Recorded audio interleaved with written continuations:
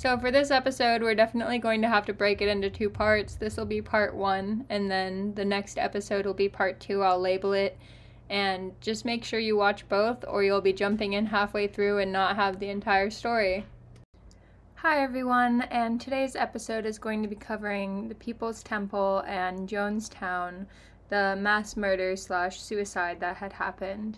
Before I get into this case, however, I'd like to say that when I'm talking about cases like this in general and others, I mean absolutely no disrespect to the survivors, the people involved, victims, and families. I just do my research and then I present you the information and sometimes my feedback on the case and situations. If you're uncomfortable with any of the topics that we're going to be covering today, just take care of yourself, put yourself first. Don't continue with this episode. I'll have no hard feelings towards you.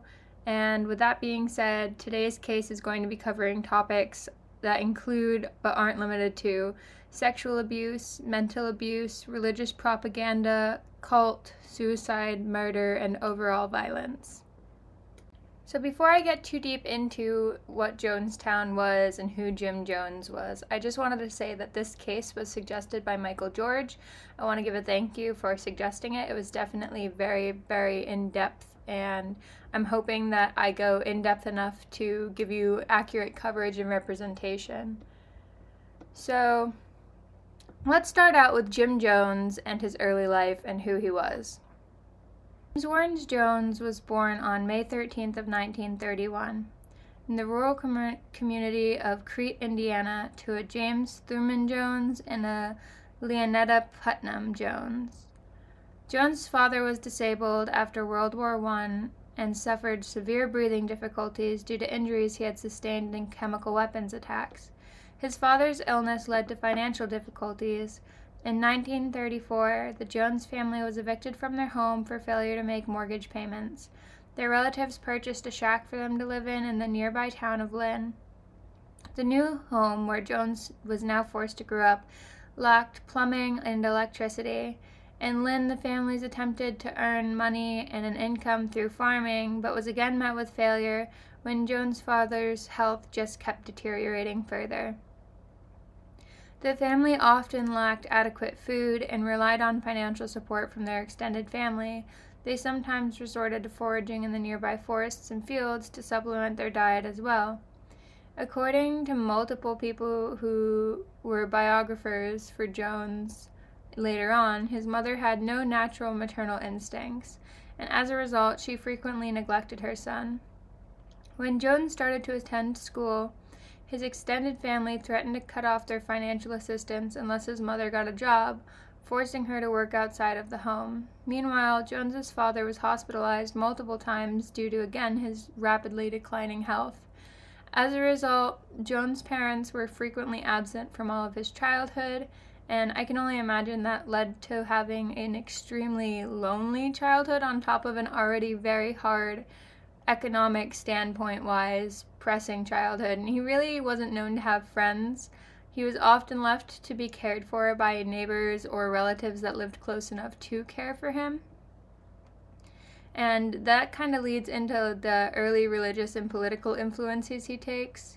So Myrtle Kennedy, the wife of Nazarene Church's pastor, developed a special attachment to Jones, and she gave Jones a Bible and encouraged him to study it, teaching him to follow the holiness and the code of the Nazarene Church. As Jones started to grow older, he attended services at most of the churches in Lynn, often going to multiple churches each week. He was baptized in several of them, and Jones developed a desire to become a preacher as a child. He began practicing his preaching in private. His mother claimed that she was pretty disturbed when she caught him imitating the pastor of a local apostolic Pentecostal church, and said she unsuccessfully attempted to prevent him from attending any more of the church services.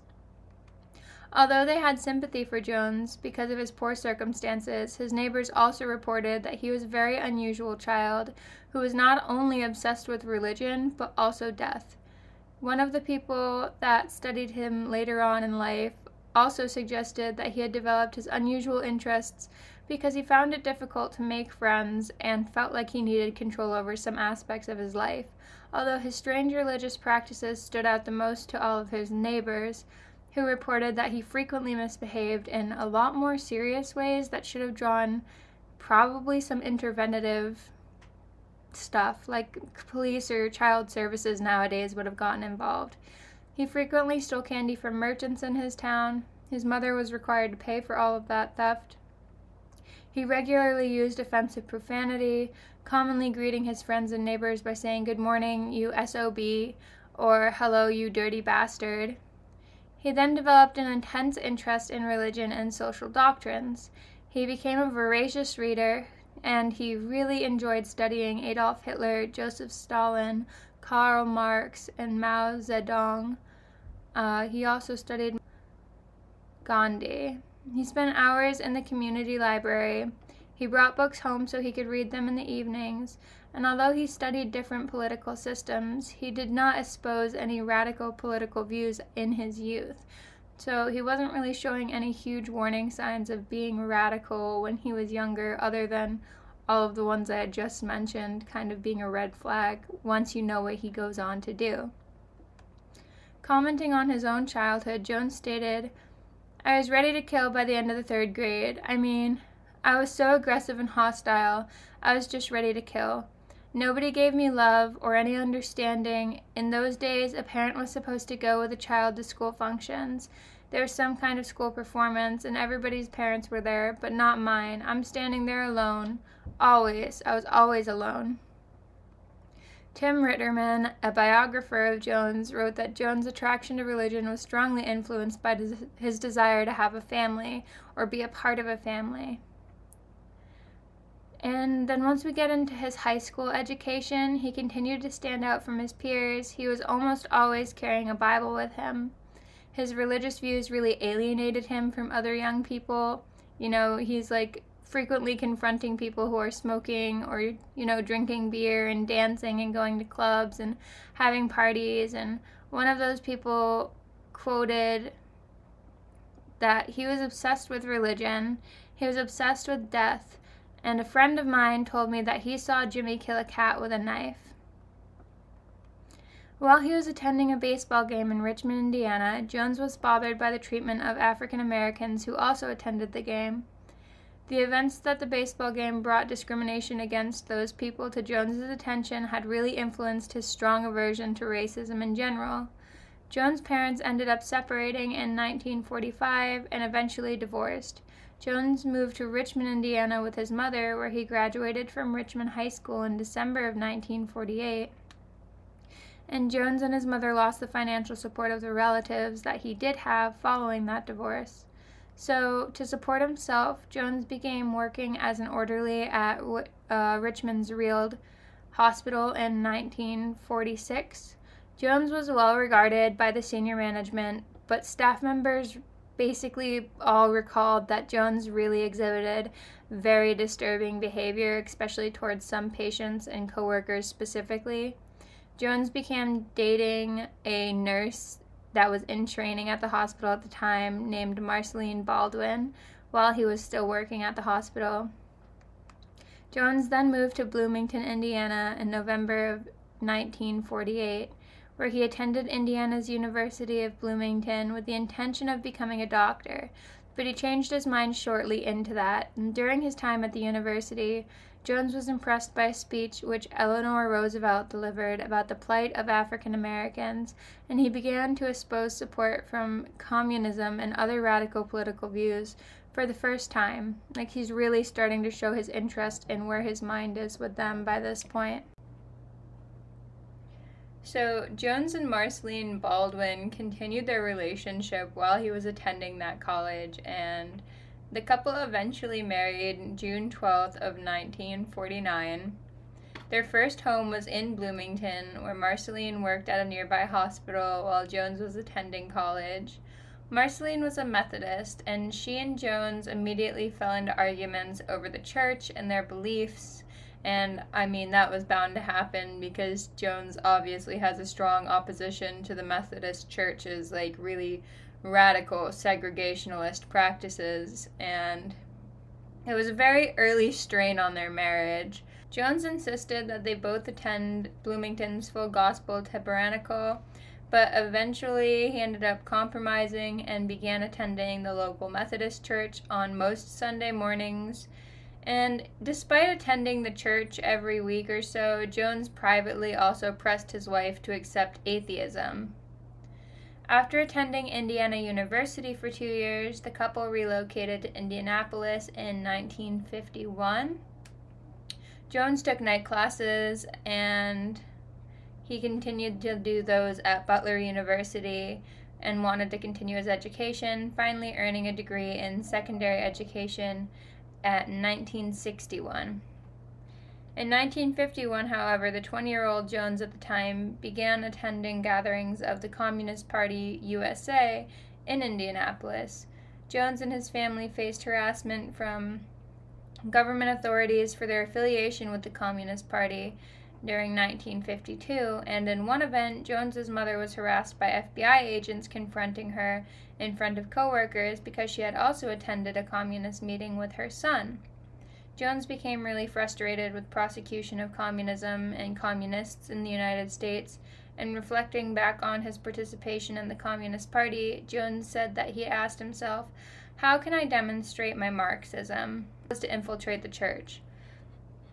According to Jeff Ginn's book, The Road to Jonestown, Jones also had his early fascination with Adolf Hitler, and we all kind of covered that a little bit when we talked about the different people he was also reading about Stalin at the time.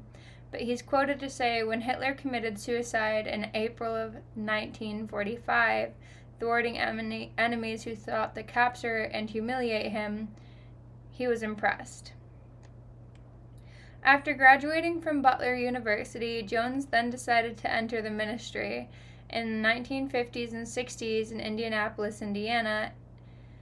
In early 1952, Jones announced to his wife and her family that he would become a Methodist minister, believing that the church was ready to put real socialism into practice. Jones was surprised when he met a Methodist district superintendent that helped him get a start in the church, even though he knew Jones was a communist.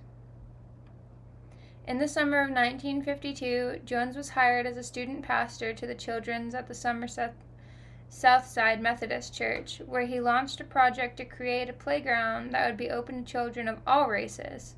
Jones then continued to visit and speak at the Pentecostal churches while serving as a Methodist student pastor.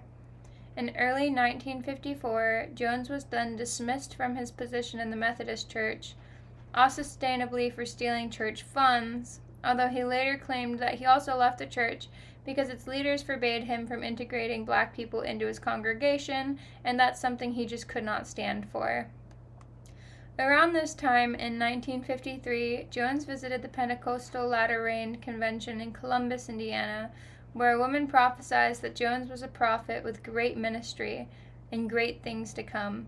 Jones was really surprised by this endorsement, but he gladly accepted it and the call to preach, and rose to the podium to deliver a message to the crowd. Pentecostalism was in the midst of a healing revival and latter-rain movements during the 1950s.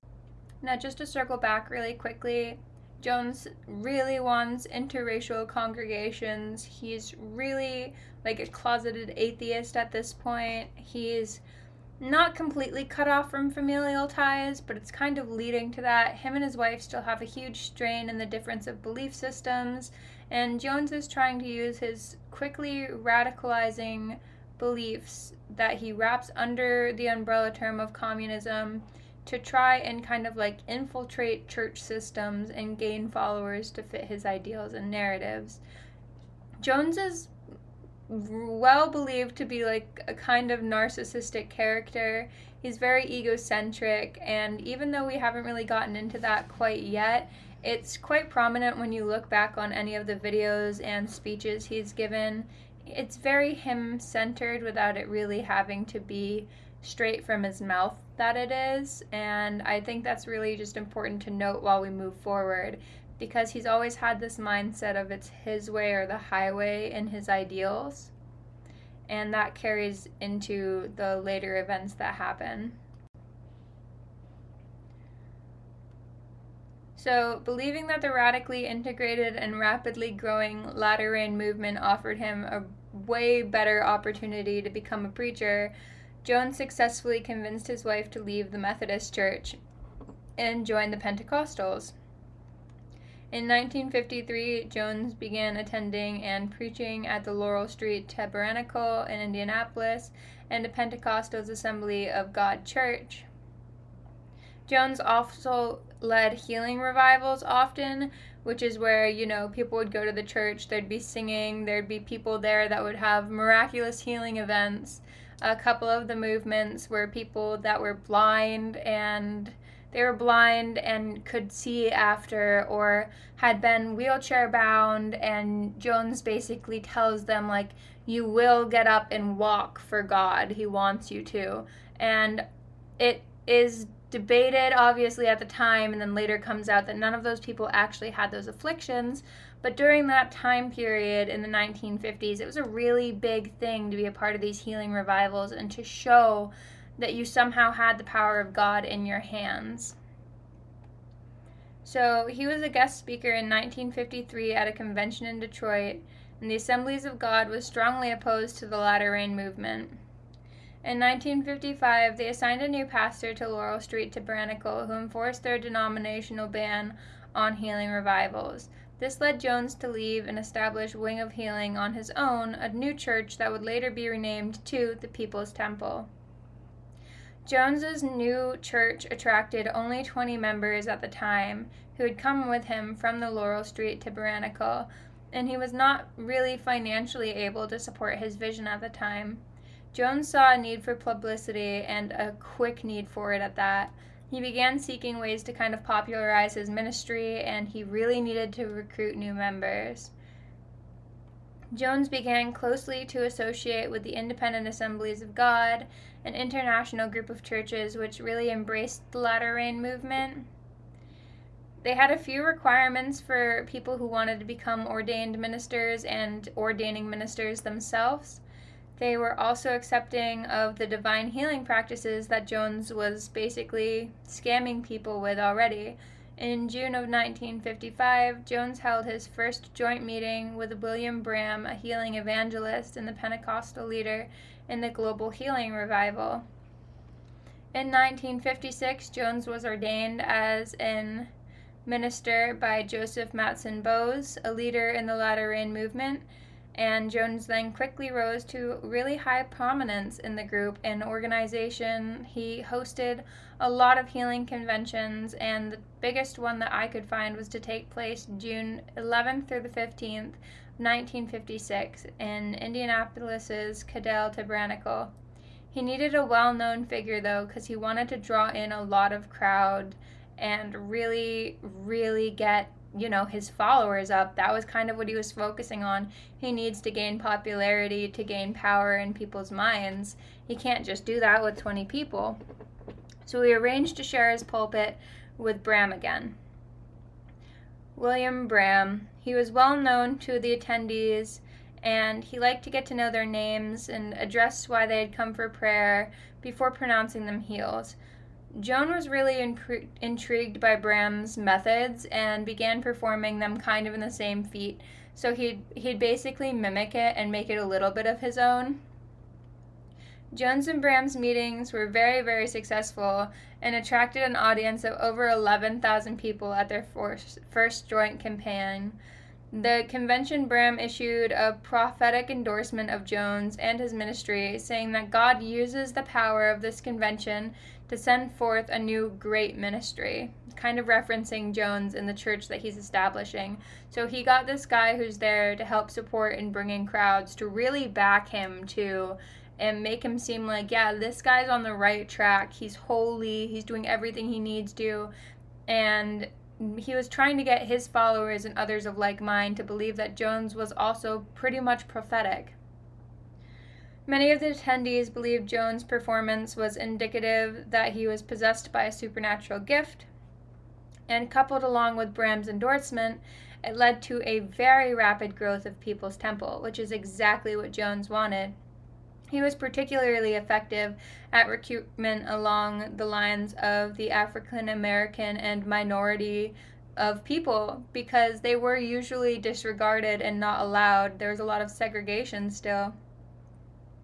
According to a newspaper reporter, regular attendance at the People's Temple swelled to 1,000 or more thanks to the publicity that Bram provided to Jones and the People's Temple.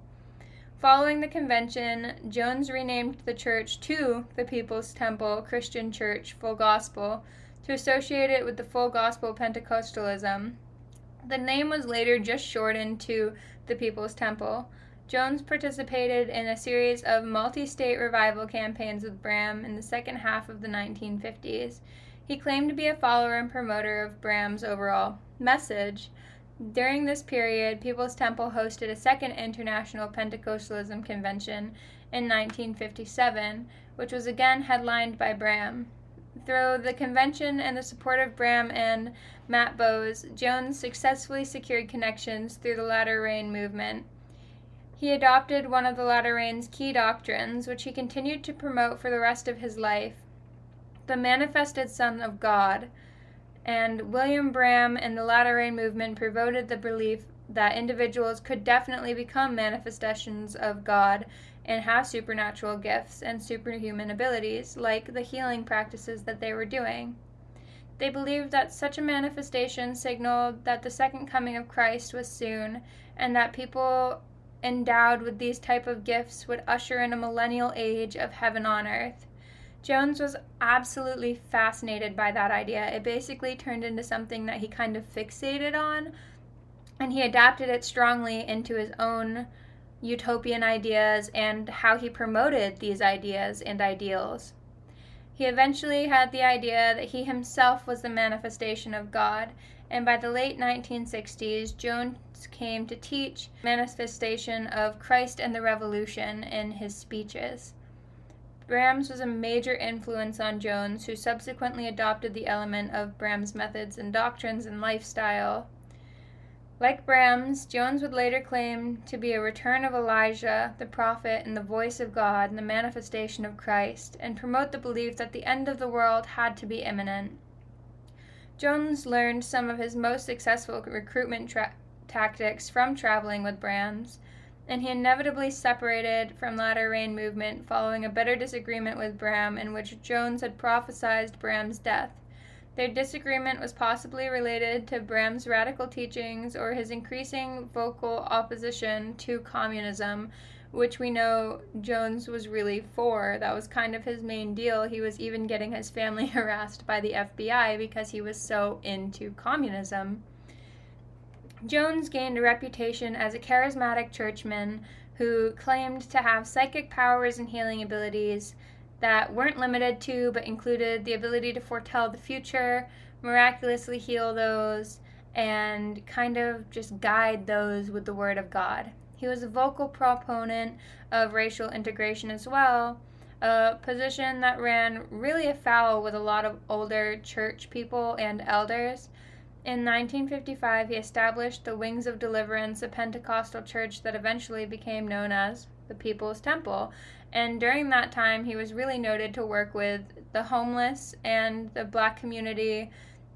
And by the 1960s, he was serving as a director of the Indianapolis Human Rights Commission because he had helped the mayor at the time win his election with his massive group of followers. That during those times, you might see like 100 or 200 people going out to support these politicians, but because Jones now had over 1,000 followers, he basically had everyone out there spreading the word about this person he wanted to win because he knew that he would get a good seat. And he was then given that position when the guy did win because of the overwhelming amount of support People's Church were able to give to him. So that's kind of the beginning of where that really comes into play. And once Jones was ordained, he really started to run with the power. He inevitably goes on to get ordained as a minister at the time, and the requirements were varied very gratefully. The disciples members were open to basically any belief system, and in both 1974 and 1977, the disciples' leadership received allegations of abuse from the People's Temple. They had, however, conducted investigations at the time, and they found no evidence of wrongdoing. Disciples of Christ actually found People's Temple to be an exemplary Christian ministry, overcome with human differences and dedication to human services despite any kind of background, ethnicity, or minority. People's Temple also, however, contributed $1.1 million to the denomination between 1966 and 1977.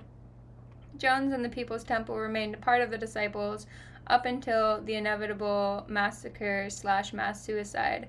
And you'd think that perhaps they didn't find anything wrong with People's Temple because they had had such a high donation from them, or at least that's kind of my mindset. They were getting fed by Jones and his followers and the income they could pull. So People's Temple really became a religious community. Jones was really inspired by the idea of a society that could just overcome evils of racism and poverty. Although Jones was very white, he attracted mostly African Americans to the group with his visions of being integrated and having a congregation that didn't care where you came from. So People's Temple affiliated with the Christian church Disciples of Christ, and 4 years later, once Jones was ordained, he kind of started to really lose grip. It wasn't an all-at-once thing. I think he kept it under wraps pretty easily. But in 1965, he started to warn people of a nuclear holocaust and led his movement from Indiana to California, where members became active in both the Protestant circles and state politics.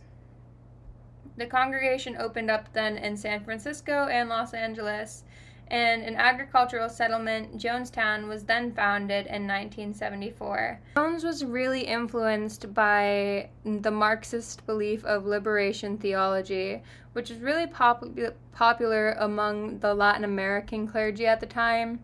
He mixed social concerns with his faith healing and an enthusiastic worship style really drawn from the Black community and church. Like, he integrated their song and their dance and their movement and really tried to bring that into what he was doing to keep their attention and keep them a captive audience and really engage people so that he could have a community that understood his effort to realize his utopian ideal. And I really stress his, because it's important to remember that he had his ideals and there wasn't really a lot of room for other beliefs in what could be right or wrong. Starting to fear a nuclear war, he had relocated his church since he adopted the name as the Prophet and, was kind of acting like he was this hand of God. People followed him in the move. They also had members of the church go down and start building that settlement that was no longer in the United States and try to set it up for a more wide scheme numbers to move down there. But at this time, and in moving to California, he really started to show signs of health and mental decline. Many of his followers started to basically suspect him of using drugs and illicit substances more, including drinking. And Jones often claimed that he was on medication for his kidneys and for his overall health. He'd really started to become obsessed with exercising his power over others in this point of the group. And before long, he began to face so many more allegations, most notably that he was absolutely illegally diverting income of the church and the members that had donated it for his own use. And he was starting to get really, really unpopular media coverage, being labeled more as a cult and sexually abusive. He also claimed to be celibate and encouraged others to be celibate as well. He also claimed that everyone but himself was homosexual and that to share in a sexual lifestyle was to divert your mind and soul away from the cause and from God. But all the while, he's sodomizing men and women and sleeping with people who were members of his congregation. One of them even claimed that he reeked like alcohol and basically tried to lure her into the back of one of the buses they had to travel across to California. And I just think that that's kind of really skeevy, but that's not the worst thing that he's done, obviously, either. So when he was appointed the director of local human rights for Indianapolis in the town, he completely ignored the advice of the mayor to keep a low profile, and he used the position to secure new outlets for his news on local radio and television programs. The mayor and other commissioners asked him to curtail his public actions, but he basically absolutely refused. Like, he was already up on the podium, basically. He figured they can't take him down. Jones was wildly cheered for at meetings and was an urban league most of the time, and he encouraged his audience to be more militant, capping his speech with, "Let my people go." During his time as a commissions director, Jones helped to radically integrate churches, restaurants, and telephone companies, the Indianapolis Police Department, a theater and an amusement park, and Indiana University of Health Methodist Hospital. When swastikas were painted on the homes of 2 black families, Jones walked through the neighborhood and comforted the black community and counseled white families not to move. He then set up a sting operation in order to catch restaurants which refused to serve black customers, and wrote to the American Nazi Party leaders that passed their responses to the media.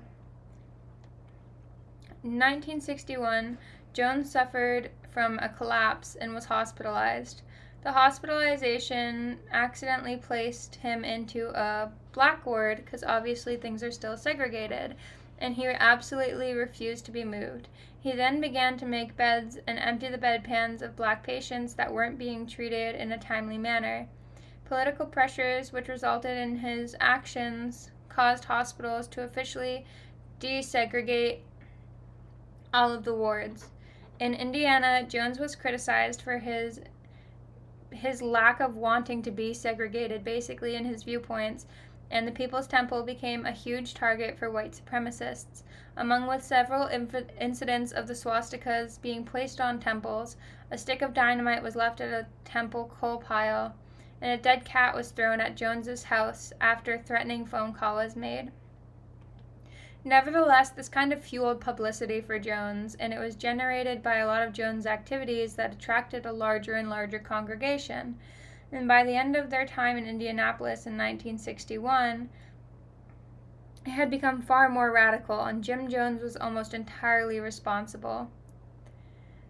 Jones and his wife adopted several non-white children, and it really started to broaden this idea of referring to his household as a rainbow family. He stated that integration is a more personal thing to me now, and it's a question of my son's future. He also portrayed the temple as a rainbow family on its own, and in 1954, Jones has adopted their first child, Agnes, who is part Native American.